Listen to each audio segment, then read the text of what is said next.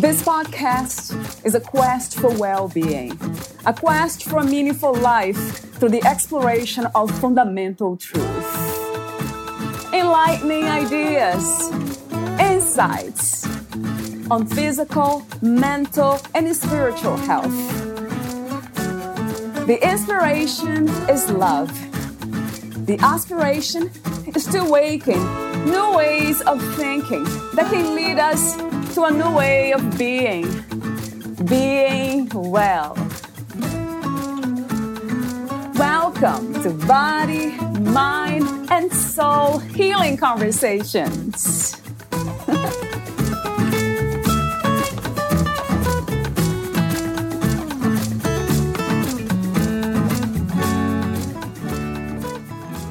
Together, we are the product of broken hearts and the brave decision to return to love.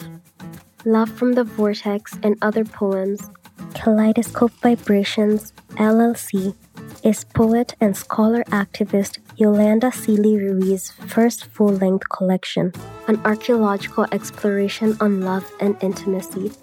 The book charts her journey of finding and losing love over the span of 3 decades with 6 different men who came into her life and at various times, but also offers a universal take on what can happen when one seeks love and connection with others and the lessons that follow when that connection and love is lost. Revealing moments of happiness, fantasy, frustration, and eventually dealing with the dissolution of relationships, the book moves beyond these anticipated stages to moments of grace and beauty that come with the discovery and practice of self-love and a more fuller understanding of what it means to truly love someone as you love yourself. Valeria Teles interviews Yolanda Sealy-Ruiz, the author of Love from the Vortex and Other Poems. Yolanda Sealy-Ruiz is an award-winning associate professor at Teachers College, Columbia University. Her research focuses on racial literacy in teacher education, Black girl literacies, and Black and Latinx male high school students. A sought-after speaker on issues of race, culturally responsive pedagogy, and diversity, Sealy-Ruiz works with K-12 and higher education school communities to increase their racial literacy knowledge and move toward more equitable school experiences for their Black and Latinx students. Sealy-Ruiz appeared in Spike Lee's Two Fists Up, We Gon' Be Alright, a documentary about the Black Lives Matter movement and the campus protest at Mizzou. Her first full-length book of poetry, Love from the Vortex and Other Poems, an archaeological dig on love and intimacy, was released in March 2020 by Kaleidoscope Vibrations.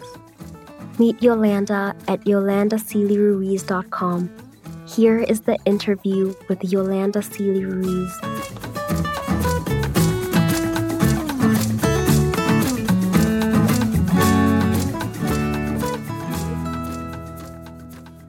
In your own words, who is Yolanda Sealy-Ruiz? Yolanda Sealy-Ruiz is a woman who has recently learned to be free, a woman who has recently learned she is content, and a woman who is very grounded in what she wants to see in the world, and that is equity, that is love, that is equality. And so everything that I do in my work life or whatever I do in my personal life intersects with those items and those ideas. And speaking of freedom, you write, I was set free because I let go. This is a powerful phrase, a powerful insight or statement to make. Talk to me for a moment about freedom. What is the meaning of freedom to you? What is to be free? It's absolutely a letting go. And for those folks who meditate, and I know there are different traditions of meditation, but one thing we learn as those who are invested in meditation or whatever tradition, that there are things that you cannot control. that the releasing of things to allow flow is how we must live in order to have peace. And so for me, the idea of freedom is to understand when you let go, things will flow in the natural way that they are supposed to. That for me is freedom. Now, freedom in terms of my background, my people, I identify myself as Black American, very much interested in the freedom of my people. And when I say that, freedom that allows us to live to our fullest capacity, freedom to be educated in the way that you desire, to be eligible for jobs and housing in the way that you desire and that you need. And so we know, or at least I know specifically in America and traditionally our history of 400 years, those who look like me, that we have been fighting for freedom and we continue to do so. And so when you ask that very powerful question, it is both on a personal level. What do I need to be free? My mind to be free, my heart, my spirit to be free. But I'm also engaged in the fight for freedom on a political level, which is also spiritual and emotional for people who look like me. Can you expand for a moment about that? So where are we with this movement? That's a beautiful question. And I want to think about what Sister Angela Davis said, who, if you follow her history, you know that she has seen some things. She's had the federal government literally wanting to kill her. She spent decades sort of dodging and running while she was also standing firm and standing up. And when George Floyd was murdered this past summer, and brothers and sisters from all over the world, Finland, Korea, Japan, Brazil, Israel, were saying Black Lives Matter, she said that she'd seen a lot, but she'd not seen that. Mm-hmm. And what has continued to happen, particularly in the US, as we see things unfold, we recently put in a new president, but we've seen loud and clear some of the anger, the hate, quite frankly, the disgruntledness that a lot of people hold. And so that has awakened a segment of our population, whereas before they were not comfortable or familiar with talking about these issues that the movement has been taking up for decades. And so on our television, regardless of your political leanings, the newscasters, we're talking openly about racial injustice. Right? Whatever your political leaning is, that's new. True. So since that is new, it is shifting the conversation within academic institutions, within businesses, within school systems, within the court system. And so where we are in the movement is finally, I think, beginning to have honest conversations. And Bell Hooks tells us that honesty is the beginning of trust. Trust is the beginning of love, right? Yes. And so to answer your question, I think we are at the cusp of having some open conversations that possibly we can move towards the love of full humanity and for all of us, not just based on skin color or socioeconomics or religion, which is really how this country has been stratified. Do you think that this separation perspective comes from fear? Yes, and I love that you said that earlier, even before we started recording, because when I do work, as I will this afternoon with a school district, I try to address, based on the thousands of people that I've spoken with. You know, I've been teaching for 29 years. I've done this type of work literally with thousands of people across the globe and abroad. And I talk about the things that prevent us from being fully human with ourselves, or prevent us from fully embracing the humanity of others and shunning racism and all of these stereotypes and biases that we hold. And fear is a major component. The ego is another. And the two of them together can be quite frightening, because with the ego, you believe that your position where you are, your values, your position, your way of being is the correct way. There's no other way, right? That's the first thing. And fear begins to creep in, because when someone asks you to be open, to shift from that, or to see another perspective, to take in another story, to look at history, if you will, people are often afraid that what if I do open up to that and I find that what I've been believing and what I've been doing all my life is something that is both not just dehumanizing, but something that is wrong and out of sync with history. So there's the fear of losing the very foundation on which you stand. And so people will protect that at any cost because folks want to be right, but folks also are afraid of change. Because if I do listen to this and learn this and change my perspectives, what about all of the people around me? And if I begin to change, there's the fear that I might lose those friendships or those relationships, which often happens. So it's almost, and I don't take light on suicide at all. I have it, people in my family have taken that path, but it's almost tantamount to the killing off of oneself as you know it. Right. And really being afraid because you don't know what's on the other side of it. So you are so right on about fear. And it paralyzes people. You wrote the book, Love from the Vortex and Other Poems. I have 3 questions for you initially. How did you become a writer? And what was the inspiration, intention, and purpose of writing this book? Beautiful question. I've been writing probably since I was about 12 or 13, and specifically writing poetry. I remember being 15, and it really was a utility more than anything else because I grew up in a home. My father was very violent, and writing the poetry allowed me to take on other characters, take on other voices. I also wrote short stories to write a different reality for myself, right? So I was very clear at a very young age that I was using my writing as a utility, and that was to dream a different way. And that has stayed with me through relationships, through my marriage. I write to free and heal myself. That's the opening quote of the book, because it is true. I write to understand myself, to make sense. And so that's how I've always used writing. And I never called myself a writer, and certainly didn't call myself a poet until 2018. And it wasn't that I needed an institution to sanction that for me, but when I was invited to write an inaugural poem for the new president of Teachers College, Columbia University, something that no one had ever done. This was something new. I didn't know what that meant. So I called on my, of course, poet ancestors. I looked at Maya Angelou and the poems that she wrote for Clinton, for Obama, and I waited for the inspiration.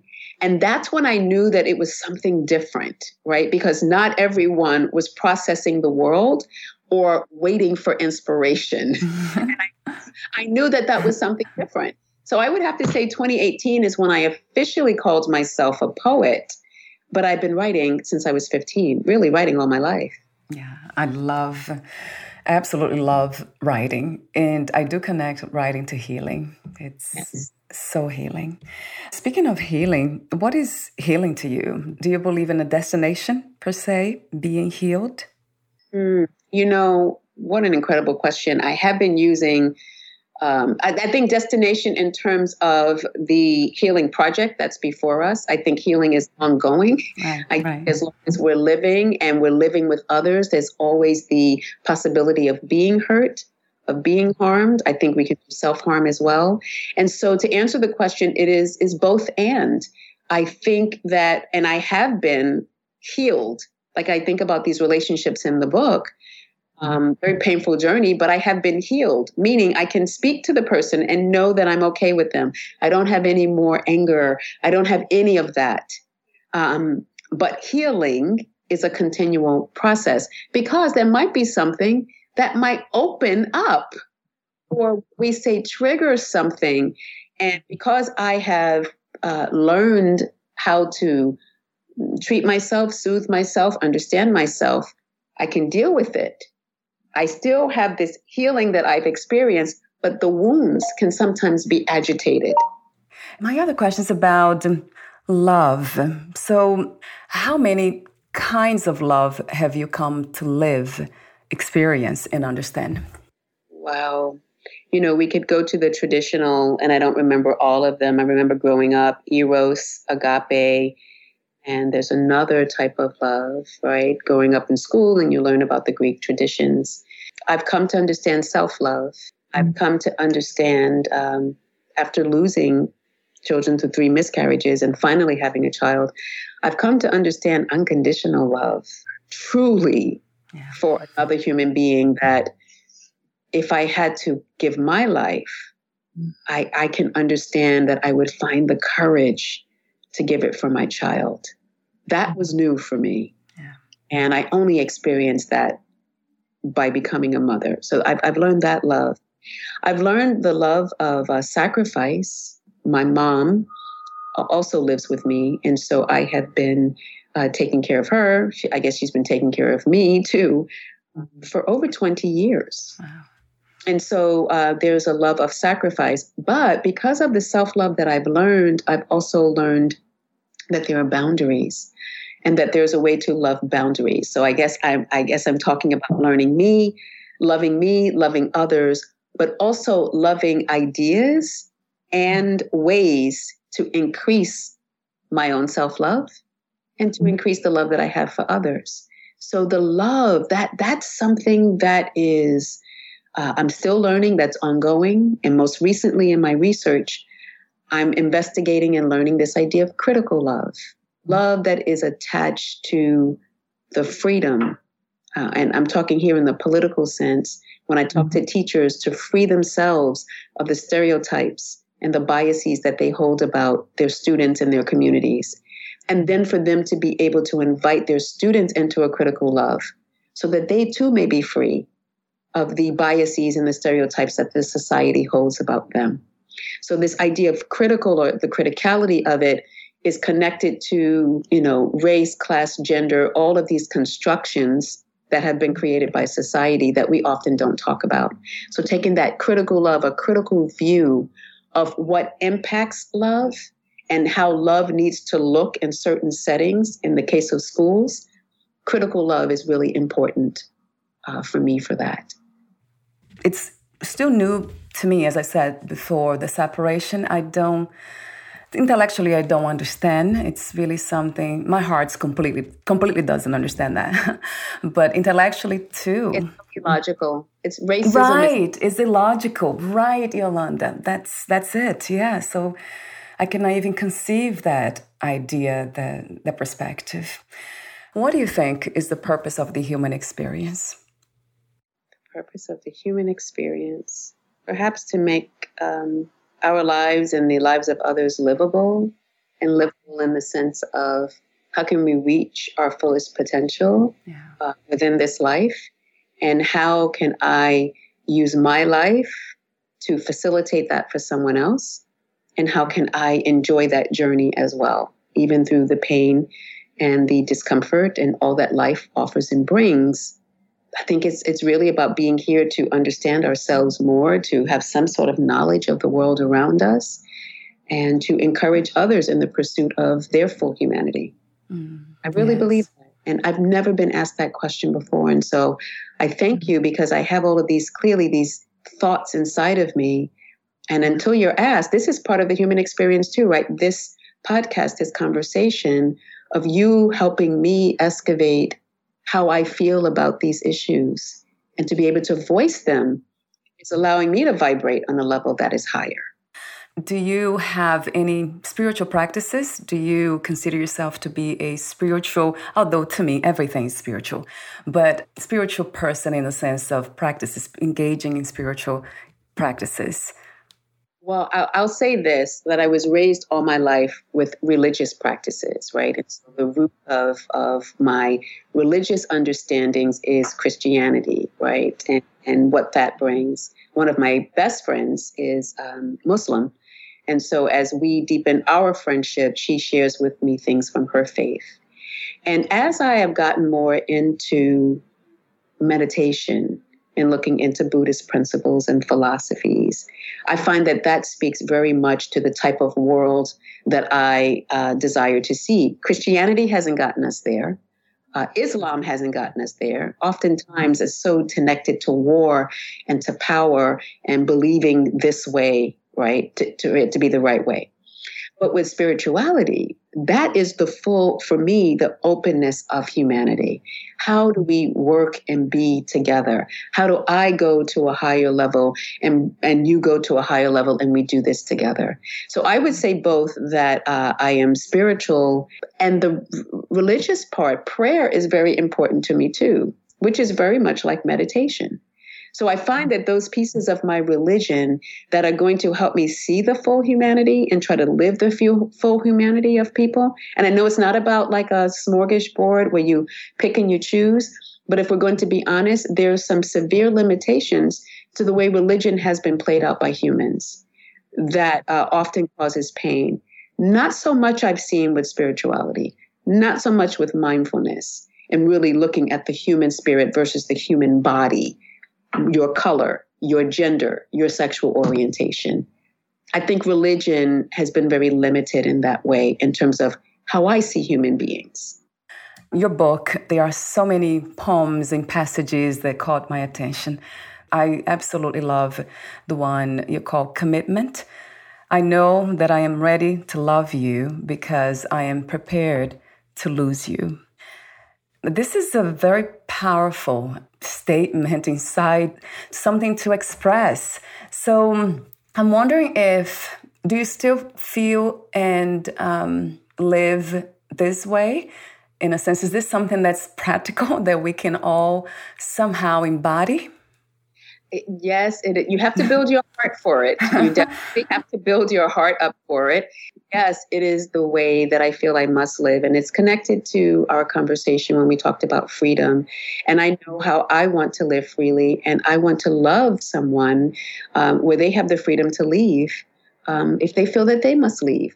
Because if this love is no longer serving them, no matter how much I desire it, I have to understand it as another human being. They have the right to go.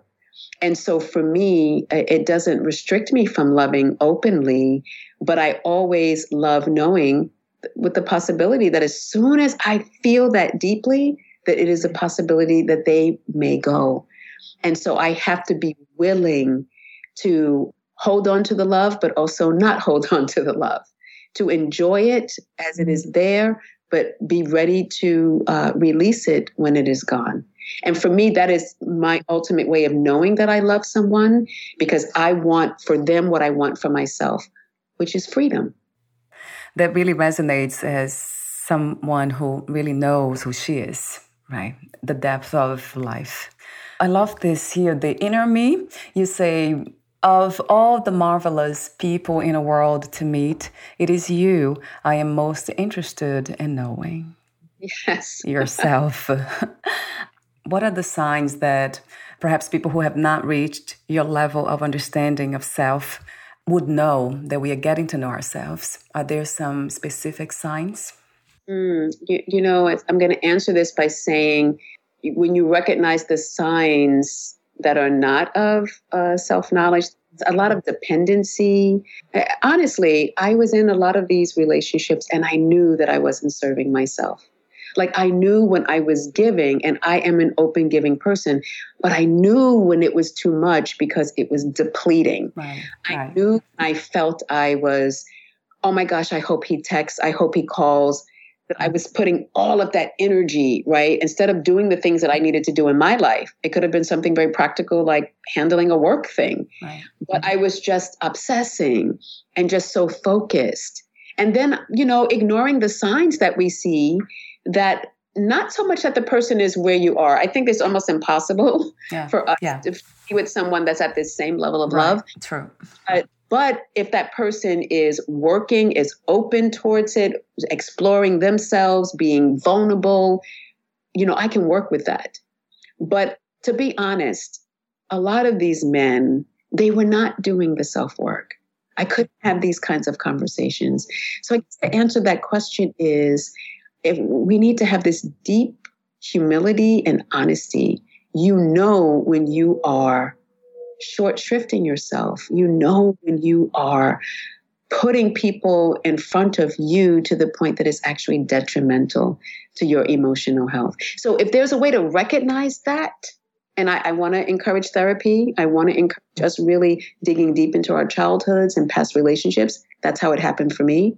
When you can see it, then you can interrupt it. I think that's the first phase. Then the second phase will begin to practice it until it becomes habit, right? So there's no one way. It's different for all of us. We all have different things to, I don't even want to say overcome, to manage, to accept, to understand about ourselves. That prevents us really from that type of self-knowledge and love. And I want to go back to you, and I want to say a lot of it is fear. Because, some people are afraid to be alone because they have to truly face themselves. Yes.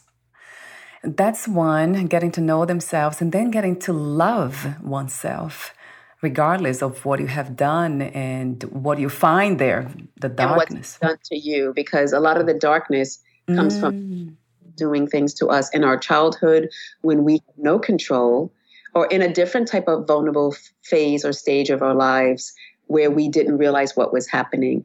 And some people can see and sense vulnerability, and whatever happened to them either allows them to cradle it or to abuse it. I absolutely love the Awakening poem too. I love the eternal hope, speaking from that place. I mean, you made me laugh, cry, everything, but all these emotions, which is a beautiful thing. Isn't it? Human beings, we have this ability to feel all these different feelings. So before I ask you those final questions, would you like to add anything or read one of your poems? I would love to read something short, but also mention that there's an Audible version. I call it an Audible album that will be launching soon from this moment of the podcast, whatever date this airs. It'll be launching soon, and I'm super excited because all of the poems are read by me. They are set to original music, set to sound, and engineered and produced by a Grammy-nominated guitarist. And it was just a beautiful experience. And I call it an Audible album because it really is musically focused. So I just wanted to share that. And the poem that I want to read is Just Us. Okay. That is a combination of both romantic love, but also love for this kind of political equity and rights for all humans. Yes, wonderful. Which also positions me where how I want to live my life and to be a good ancestor. Just us. Here is my invitation for you to bend towards justice. My arc of self bends in favor of love, asking hard questions and waiting for answers that don't offer conclusions, just more wonderings about how to live a life worthy of the children who come after us. So thank you for that. It's both being a good ancestor, connecting to the ancestral world, but also the future world, but understanding my role in the present to be able to negotiate those two worlds. Thank you so much for what you do. Thank you for being aware of your purpose, your beautiful work, and everything else in between. So I have two more questions. Those are the ending questions. If you knew you would die soon, meaning losing the body, would you make any change in your life or do anything in a different way? I'm going to say I'm learning to do that. And that would be, if you asked me that 6 months ago, I would say be more fully present with my daughter, more fully present with my mom. And I've been making gains on that. So I feel that I'm doing that. One thing I may want to change is maybe talking to my sister a little bit more. Our lives are so busy, and she calls my mom every day, and, maybe making time for her and perhaps my brother. So from a carnal perspective, those who are part of my biological family, spending a bit more time speaking with them, although I do feel like I'm making the change toward being more fully present with my daughter and my mom. So I'm grateful for that. But I have no regrets. I feel my life is being lived as it is supposed to be lived, and I'm trying to vibrate to the highest level with the work that I do. And I'm satisfied. I'm content. Yeah, that was a reminder for me too. I just thought about my sister. Yeah, talking to her more, right? My last question. What are 3 things about life you know for sure as of this moment?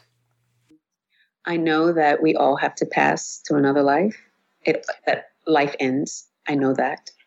I know that you can't have yesterday back. You cannot have yesterday back.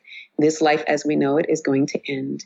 And I know that happiness is within and not something that another individual can give you, nor are they responsible for giving it to you. They can enhance it, but it is not their job to make you happy. Those are the things I know for sure. Thank you so much again, Yolanda, for your presence and your beautiful, authentic presence. And we'll talk soon for sure. Thank you. I wanted to give honor and thanks to you for having this beautiful work in the world and for spending this time with me. So I'm in a space of gratitude with you. Where can we find more information about you, your books, products, services, and future projects? Awesome. YolandaSeelyRuiz.com. That's my website. Please also visit with me on Twitter at Ruiz Seely. Also on IG, Yoli_Seely Ruiz, or Ruiz, it's pronounced either way. And let's start with that. And, a simple Google search, I pop up. Please look for the Audible. That is a search on Amazon. Between now and a month from now, the Audible album will be up. And I'm open to hearing people's stories and how the work has impacted them. So feel free to email me, which is also easily found with a simple Google search with Yolanda Seely Ruiz as my name. Wonderful. Thank you so much again, Yolanda, and we'll talk soon. Thank you. Bye-bye.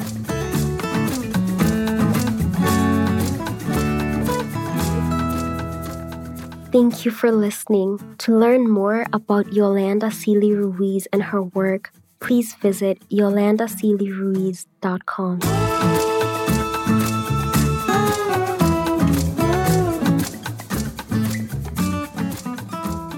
To learn more about this podcast, please visit fitforjoy.org/podcast. Thank you again for listening, and bye for now.